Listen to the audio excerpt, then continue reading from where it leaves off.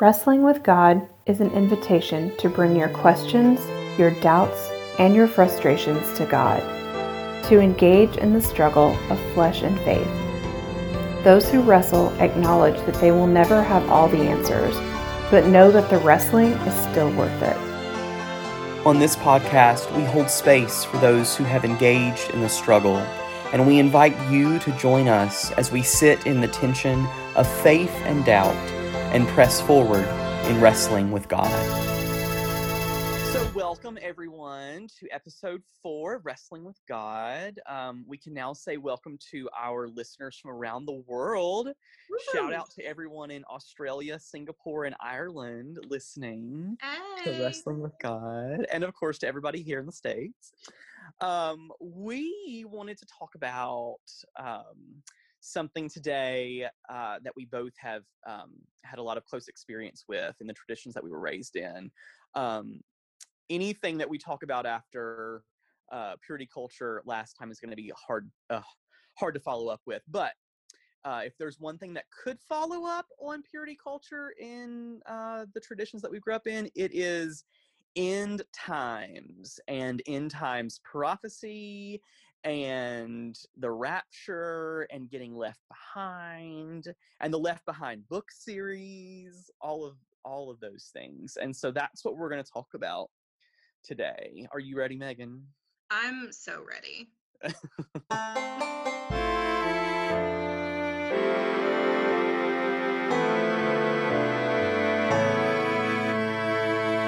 So I told Megan I wanted to start out with a story. So just to give all of our listeners an idea of where we come from. So I will never forget this. I was in youth group, and I grew up in the Pentecostal traditions, like I've mentioned, and end times and end times prophecy in particular is a very big part of like sermons and teachings in that tradition. And so it makes sense that in youth group, those things, those topics are also heavily talked about. And so I will never forget, we were shown this movie one night at youth group, and the movie started out, it was very dark. Like even the way that they filmed it was very kind of like the cinematography, I guess, was just kind of, it was very dark and mysterious. And it starts off with these kids going to a party, and they're presumably like late high school age, and they like they sneak out of their house, and they sneak out of their house and they get in their car and they head over to this party.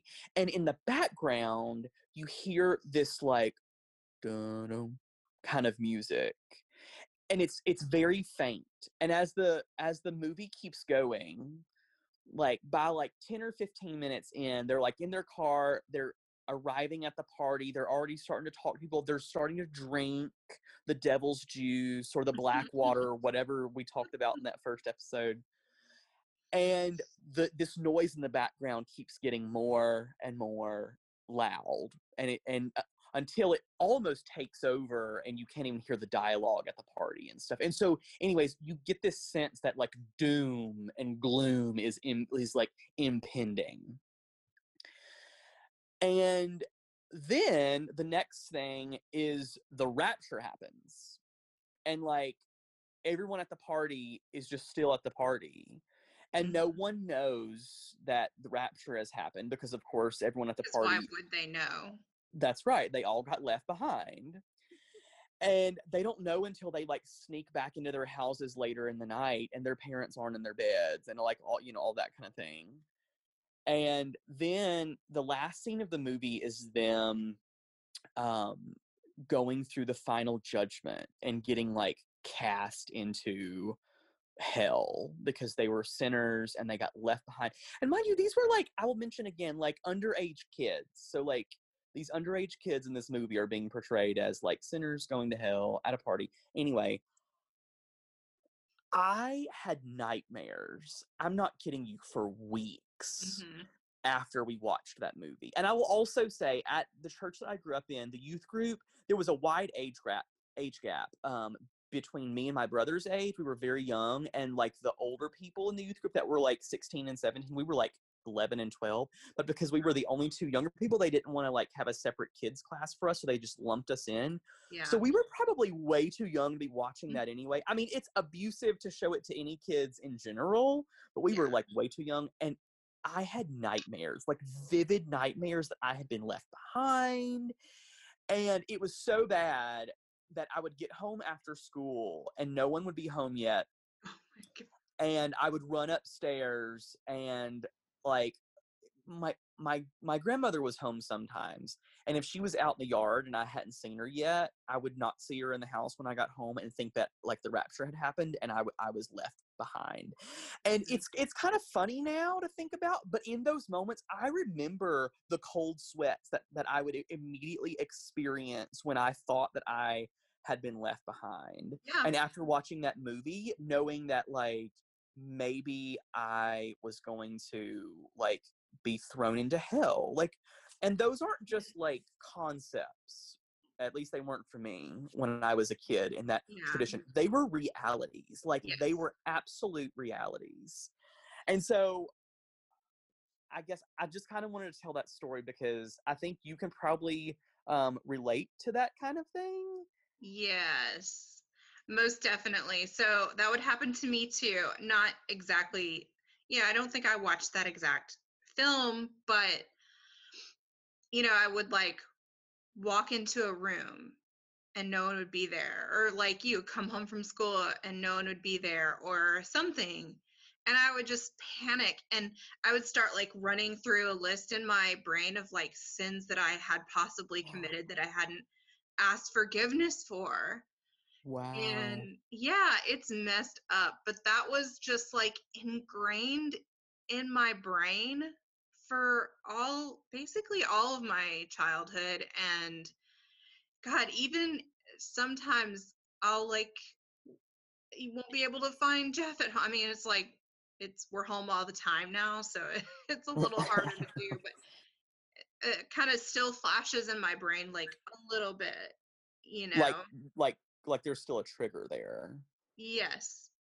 And we'll talk about the triggers in this episode this year. I think for me anyway has been pretty triggering, but we'll get into that. Yeah. I don't know if the Left Behind series was as big of a part of your raising as it was my. Oh yeah. You all can't see, but she's shaking her head. I remember reading through the first book, and mind you, these were books that everyone in my youth group read and like were expected to read, and even like liked reading. Like we like bragged to our friends when we would finish like the second book in the series or whatever, and then they came out with the movies later. And I remember I don't know, I just remember how much of a role was it Tim LaHaye, was that his name, the author? Yeah, LaHaye, and I think wasn't there a co-author too, like another? Yeah, like Jenkins or something. Yes. Something like that. Yeah. How much of a role those two authors played in like that whole culture. Yeah. It feels like disproportionate, doesn't it? Like I feel like they owe a lot of people a beer. I feel like they owe me much more than a beer. I need like a At the very least, like a stiff bourbon or something. Yeah, no, it's true. Yeah. Another memory. I remember sitting in church during a sermon, and this guy at the church who was a trumpet player who played in like the praise and worship band, during the sermon, the pastor and he had like convened and made this plan that during the sermon he would head to the back of the church where he wouldn't be seen, go up into the balcony, and no one ever was up there, so he would have been the only person up there, take his trumpet with him, and at a particular mention of like the trumpet sound, which for all of you that don't know is like the announcement of the rapture at the trumpet sound. That's when the rapture happens, that he would be cued by some words in the sermon and would start blasting his trumpet. That's terrible. I was like 10 years old. This is a vivid memory. I can almost remember what the trumpet player was wearing that day. Like it was like a striped blue shirt. Like No that's how. wonder that's a vivid memory. Yeah, and I remember before even being aware of what it was, the first thought was, "Oh, there's a trumpet player in our church." No, that wasn't the first thought. The first thought was that the rapture is happening right now, because I didn't turn around to the back of the church and look yet before I had that thought. I haven't thought about that in a long time. That just bubbled up to the surface for me. And that is like pure scare tactic. Like, can we just Yeah. like admit that the pastor used that literally as a scare tactic? Because then, of Yeah. course, probably some big altar call followed where everyone who had just been scared half to death that they'd been left behind were like called down to get saved. It's very manipulative. Yeah. Did you have any like crazy, vivid memories like that I mean, revolve around this I kind feel of like thing? my whole upbringing was focused on the end times. And I don't know how much of that is like my parents were super focused on it, and or I think I was like maybe kind of an anxious child, and so I kind of took it to the next level because I was presented these ideas at probably a much too young age. And so I felt like I was kind of always in training for the end times. And I remember, and all of this too, like, I don't know how much you remember of like Y2K, Oh yeah, but I felt Y2K like, was when like God was going to come back. We did yeah, not celebrate New Year's Eve that year. We were at an all-night prayer vigil at the church, just like yeah, praying in the new year just in case. because we all thought that like we weren't going to have any electricity. All of our computers were going to shut down. Planes were going to just like drop out of the sky. And so I think a lot of this depends on whether you are a pre-trib, mid-trib, or post-trib believer. We're going to have to explain that terminology Yeah. probably. Yes. So, well, first of all, what were you? What did you and your family ascribe to? We were total pre-trib. Oh, really? Well, hold on. Let me make sure I have this right. We haven't talked a lot about eschatology here at the School of Theology yet. Pre-trib was when like the church, like Christians are raptured, right? Before the tribulation. That is what I was taught. Yes, that Okay. the rapture happened. Christians are taken into heaven, and those who are left behind will have to go through the tribulation. Mhm. Yeah, so we were pre-trib. Okay. So, as our listeners, I'm sure, can guess from context, mid trib is the belief that the rapture will happen kind of sometime during the period of tribulation. And post trib is you believe that the rapture is going to happen after the tribulation. So, believers are going to also have to endure the tribulation.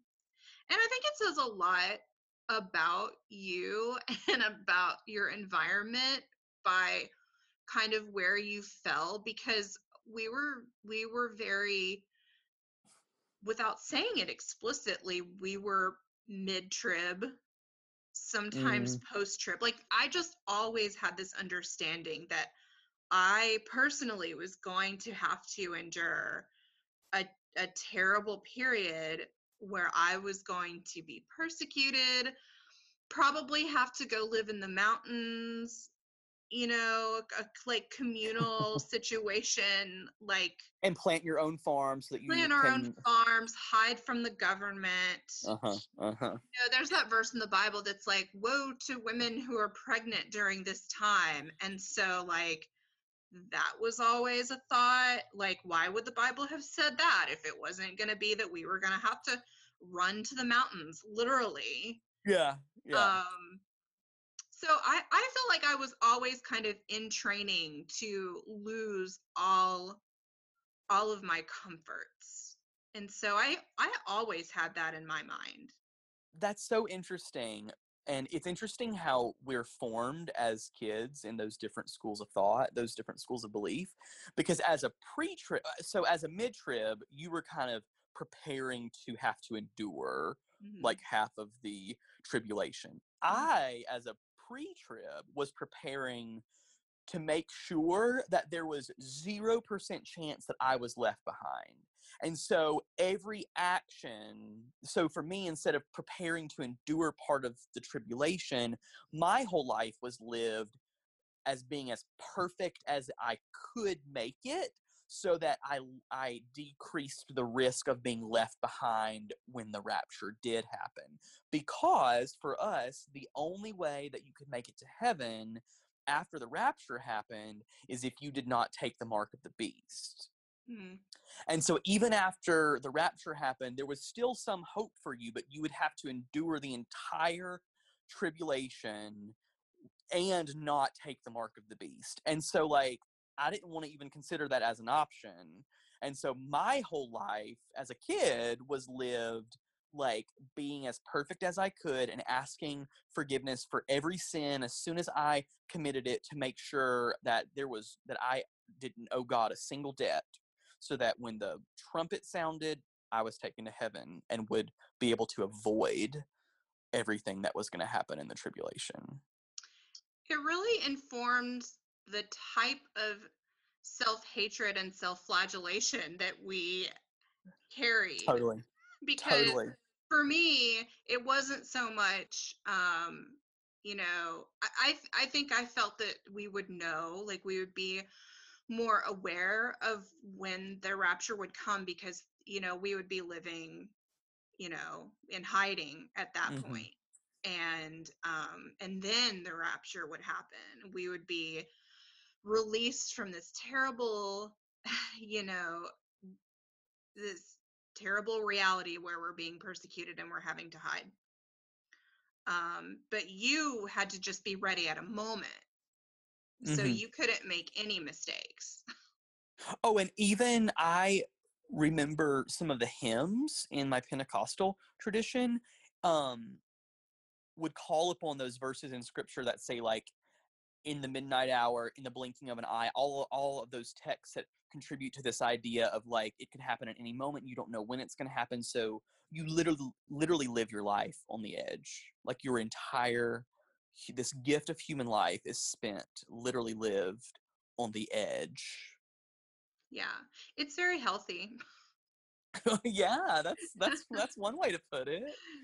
Let me ask you this, because I'm going to ask a follow-up, or propose a follow-up. How did you know, as a mid-tribber, how did you know that the tribulation had started?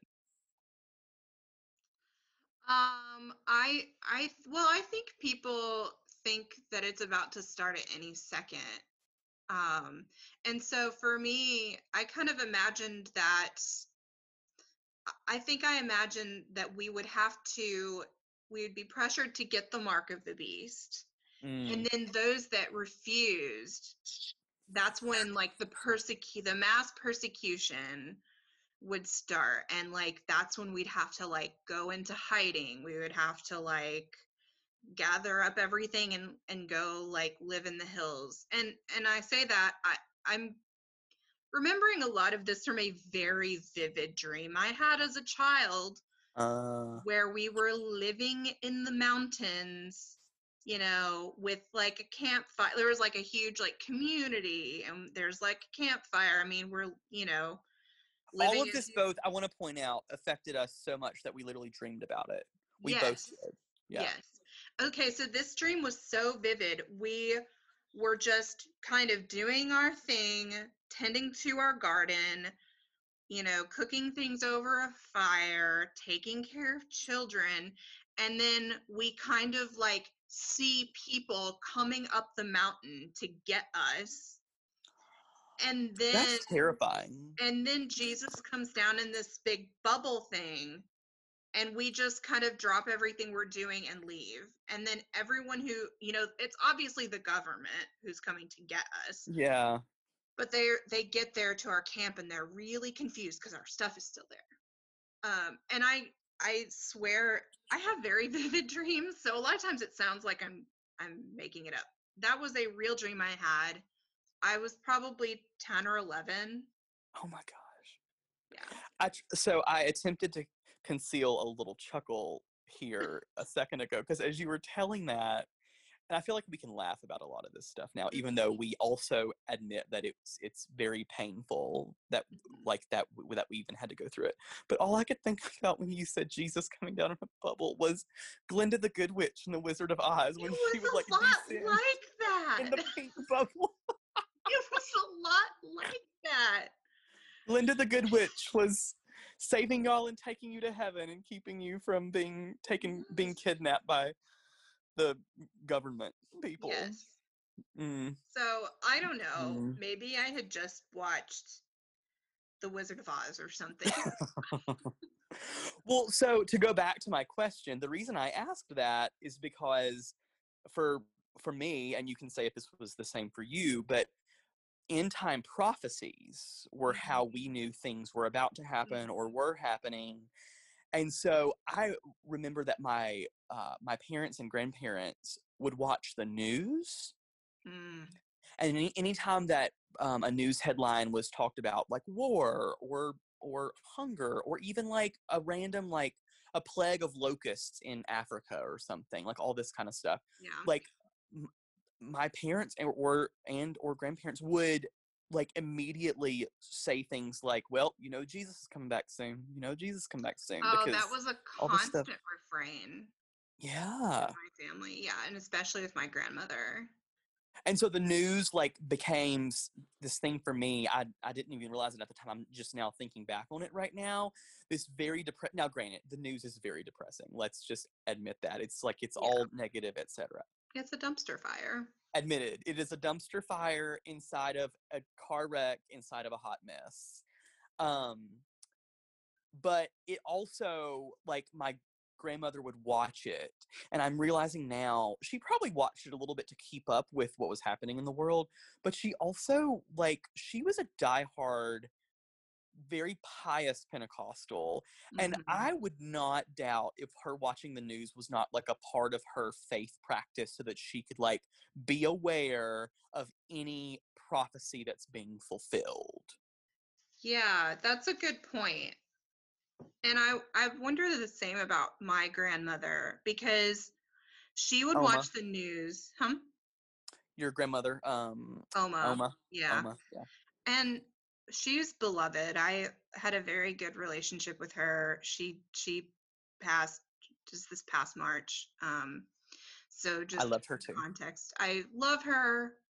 So I don't say this, flippantly, but like she would always just sit and watch the news, and it would usually be Fox News, 700 Club, something along those lines.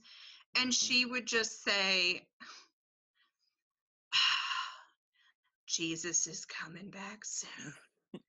And she would just like shake her head and so finally a few years ago, I just kind of looked at her when she said that, and I said, how long have you been saying that? And she just kind of shrugged, and I said, did your parents also used to say that? And I just, it wasn't like I was trying to make fun of her, but I just didn't want her to be so upset and scared and anxious. And I feel like that was a lot of her life was devoted to thinking about that. And it makes me sad, especially now that she's passed, just thinking about how much of her life was just, Jesus is coming back soon. Yeah. How much of her life was internalized fear and anxiety because of all that. Yeah. And I think wrapped up in that is this belief that things are just gonna continue to get worse and worse and worse. And I carried that too. And I think there's a lot of that in conservative beliefs. There's this fear that like, well, if we let this happen, it's just going to lead to this and this and this. And humanity is just going to get worse and worse and worse. Mm-hmm. And I believed that. That's what I believed growing up. Mm-hmm. Yeah. It's the same for me. About how this kind of thinking,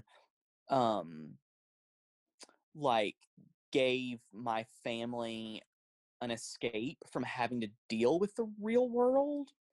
Like, when there was talk of locusts or forest fires in the news, instead of looking at those things objectively and thinking, why did these happen? Is it maybe because of an environmental crisis? Yes. Literally not even on the radar. It was immediately a sign of the times, and we hold no responsibility for Yeah. the reason of it because we're about to be raptured anyway.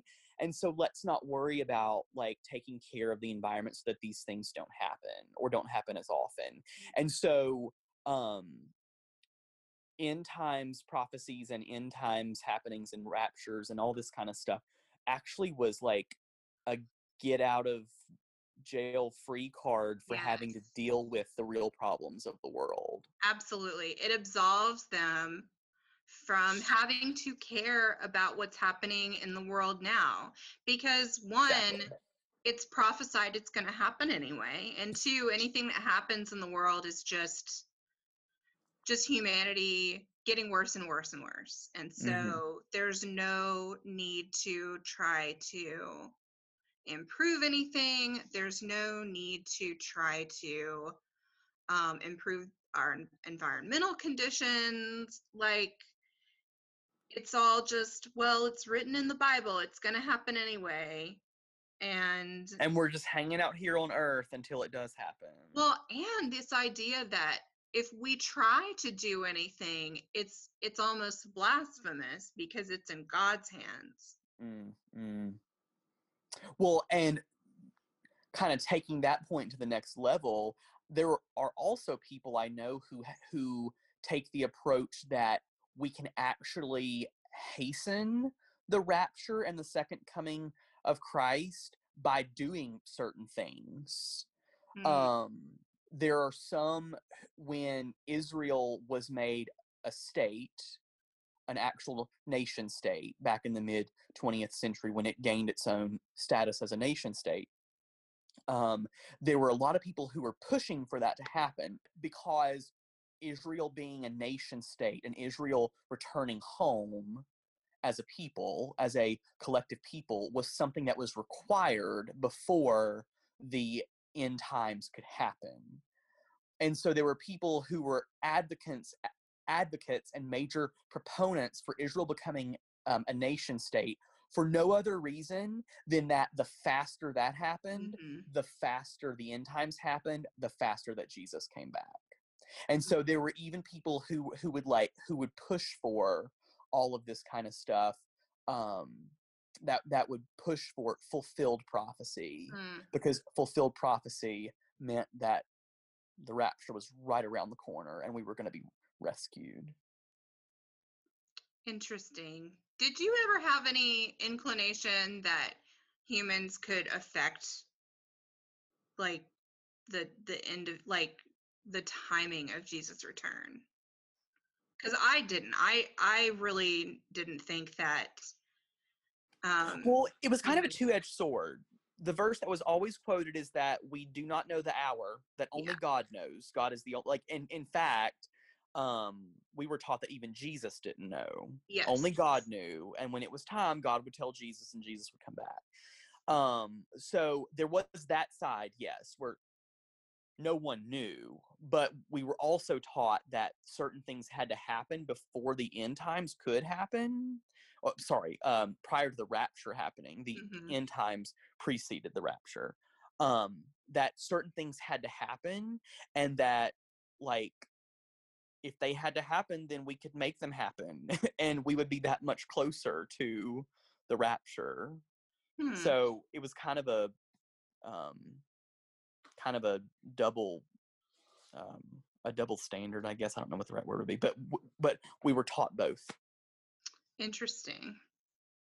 I don't remember ever thinking that there is anything that we could really do to hasten it. But I did take very seriously, even as a child, the verse that says, like, no one knows the day or the hour. And so for that reason, I've never believed anyone who claimed to know. There's Mm. always someone who's like trying to Oh predict yeah. the end of days, or the return of Jesus. And so I never fell for any of those. Yeah. Yeah. So another thing, I remember my grandmother, she talked about how when the television was mass produced and sold around the world to like everybody, when it was like not such a hot commodity. I'm sorry, it was not such a new product that it became affordable for like everybody in the world. And I remember we would be watching the news and there'd be a clip of like a tribe in Africa or something, like a really remote tribe that had a television. And my grandmother would be like, oh, thank God for the television, because the television means that everybody in the world can now hear about Jesus. And the Bible says that God will not come back until everybody in the world has gotten a chance to hear about Jesus and accept him. Yeah. And so that's another example, not necessarily of people like pushing for something to happen where they could like manipulate the second coming of Christ, but they certainly identified this technological advance as the Yeah. next step that had to happen before the second coming of Christ.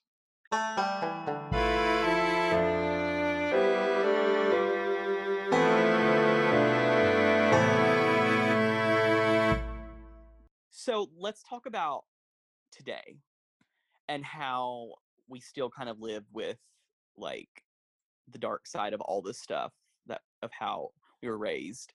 You mentioned earlier the pandemic, or I think you mentioned earlier, if you didn't, the pandemic, how it's been kind of triggering for you. Can you talk about that a little bit? Yeah, definitely. I had thought that I had done away with all that belief. Um, I thought that I thought I had just kind of deconstructed that. And I had to kind of intentionally deconstruct those beliefs because they're just very ingrained.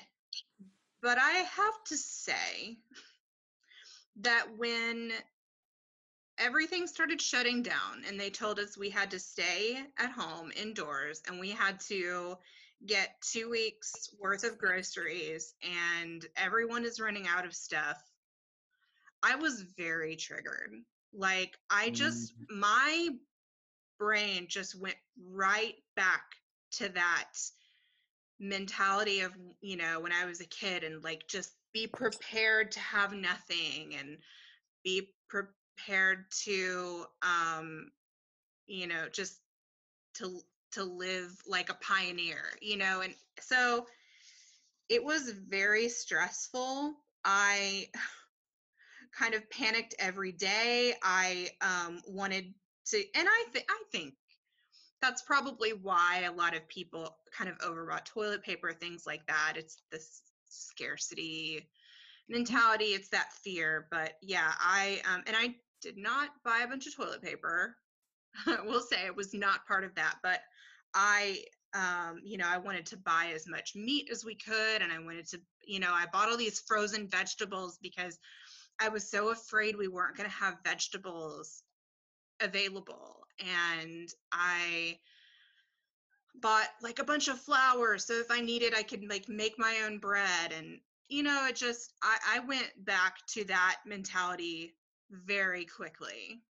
And I remember thinking, maybe I was wrong. Maybe Wow. maybe I was wrong. Maybe that everything that I was taught as a kid was right, and I was wrong to kind of denounce that. It was scary. It's Mm-hmm. amazing just how quickly you can go back to that kind of trauma Yeah. mentality. And I think it points to how the deconstruction process is more cyclical than it is linear. Oh That yeah. you like process stuff, you learn how bad it was for you, you learn to let it go, but then there are triggers that bring the same stuff up in like a different way or from a different perspective, and you have to deal with it all over again. Yeah.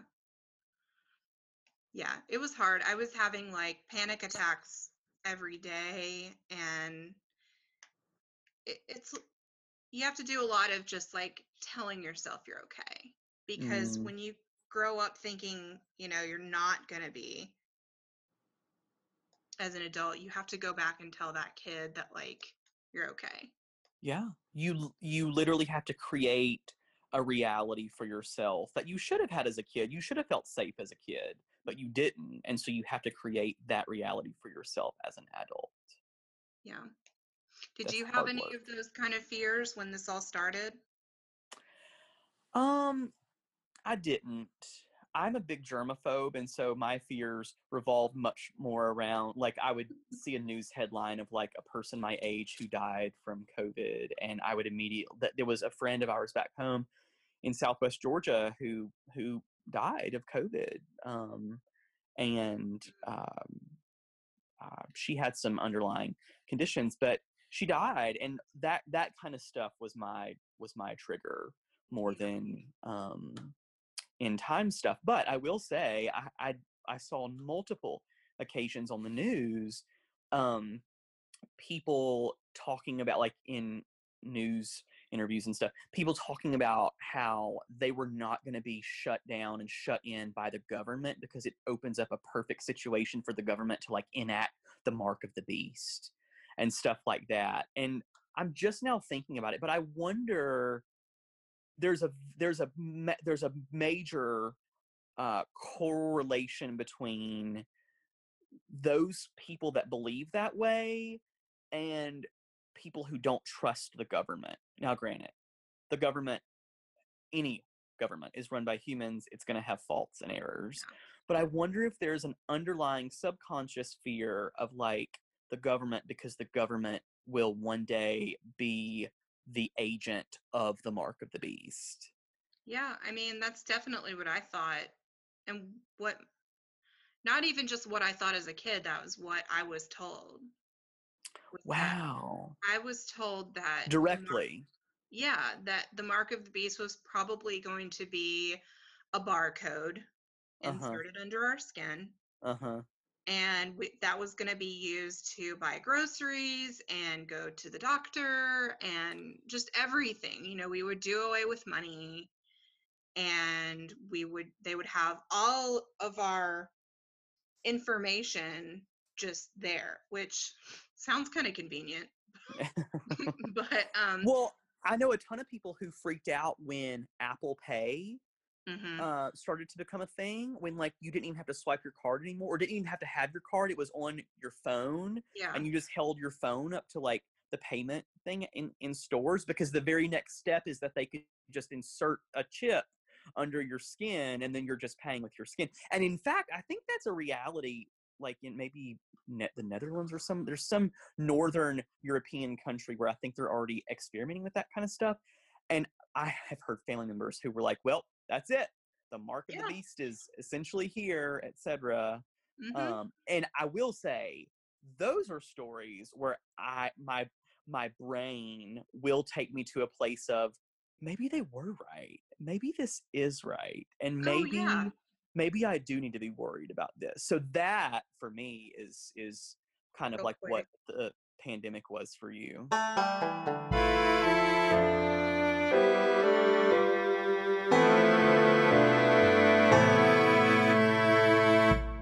So I know that this whole podcast is like, actually, every episode of this podcast is turning into you ain't gonna believe this shit, I feel like. Oh my God, Because yes. there's even stuff for each of us. I'll hear you say something and I'm like, wow, like I had it bad, but I didn't even go that far. And I've seen you make some looks too when I've been talking about stuff, and you're like, damn, like I didn't believe that. And so, but I think it's worth keeping You Ain't Gonna Believe This Shit segment in. So do you Definitely. have a You Ain't Gonna Believe This Shit for our I do. bi-weekly segment? I do. So, I was just talking about being triggered and just how quickly I reverted back into that mindset. Well, last week or the week before, you know, uh, we were moving, and so our landlord was in the house that we were in was putting the house on the market, and so she had some people coming to do some work on the outside of the house. And so I'm sitting at the table and I'm working, and I hear this.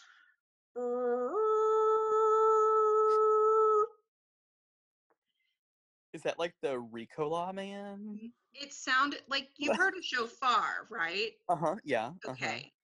So I always grew up thinking that a shofar is what we would hear when Jesus came back.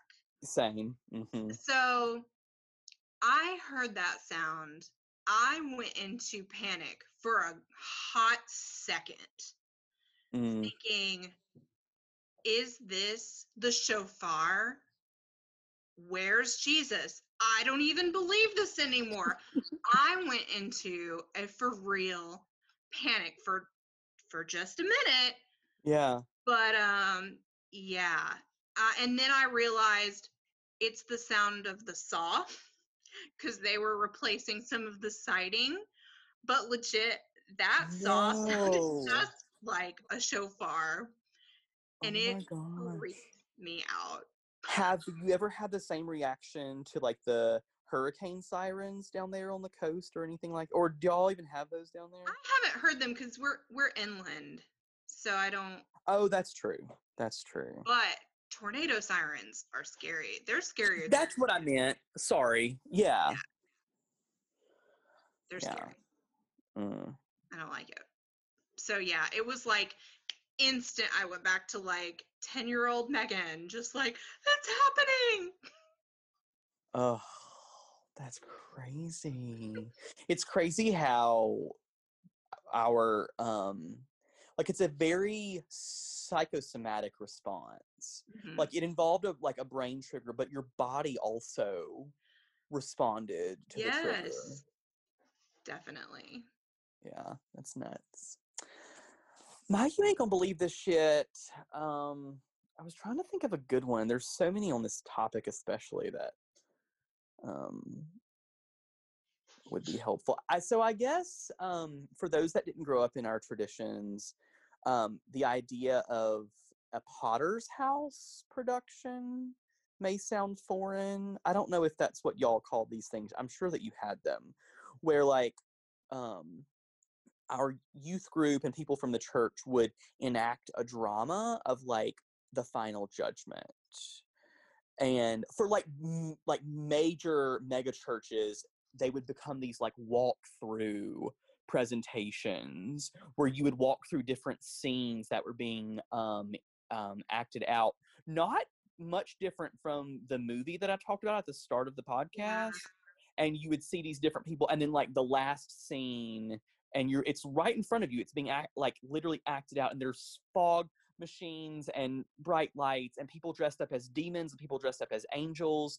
Yeah, I And forget what we called them, but I know what you're. Did you do it like in place of like a haunted house? yes, Yeah. exactly right. And so a lot of times there were uh the like classic scene is a person who's standing in judgment in front of God.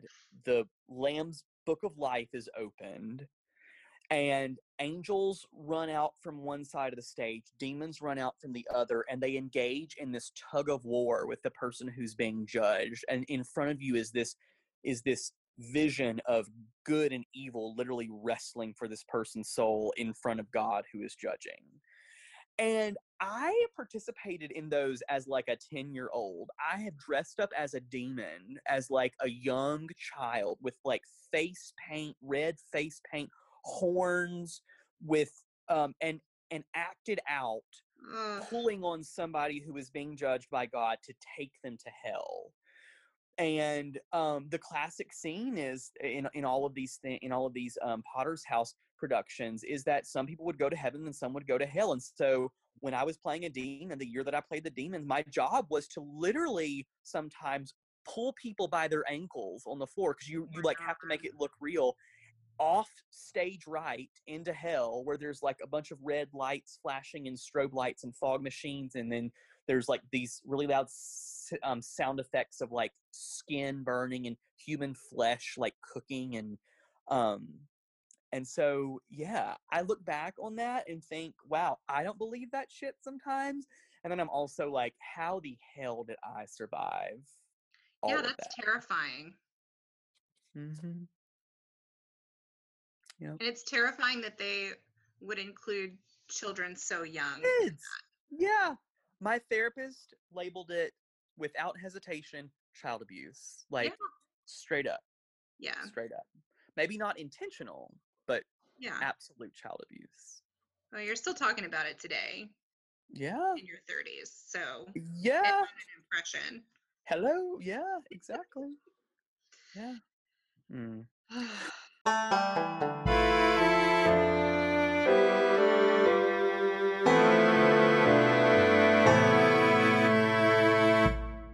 So what are you into these days? Oh, I'm really not into that much except unpacking. I really love our house. It's really nice. I just like I was telling you earlier, I just like really am anxious to get everything unpacked so I know where everything is and I can get in my rhythm in the house. I am reading a book that I think you would like. I'm in a theology book club, and it's called Paranoid Science. I wish I had it right next to me because I would read the subtitle, but it's about like evangelicals and their like war on science and like the history of it. It's very, very good. I highly recommend it. I think you'd really like it. Oh, I will have to add that to my Amazon wish list. Yeah. That sounds cool. I'm into something right now called the Disintegration Loops. Have you ever heard of it? No. It is modern music, and it was created in the early 2000s by an avant-garde composer named William Basinski.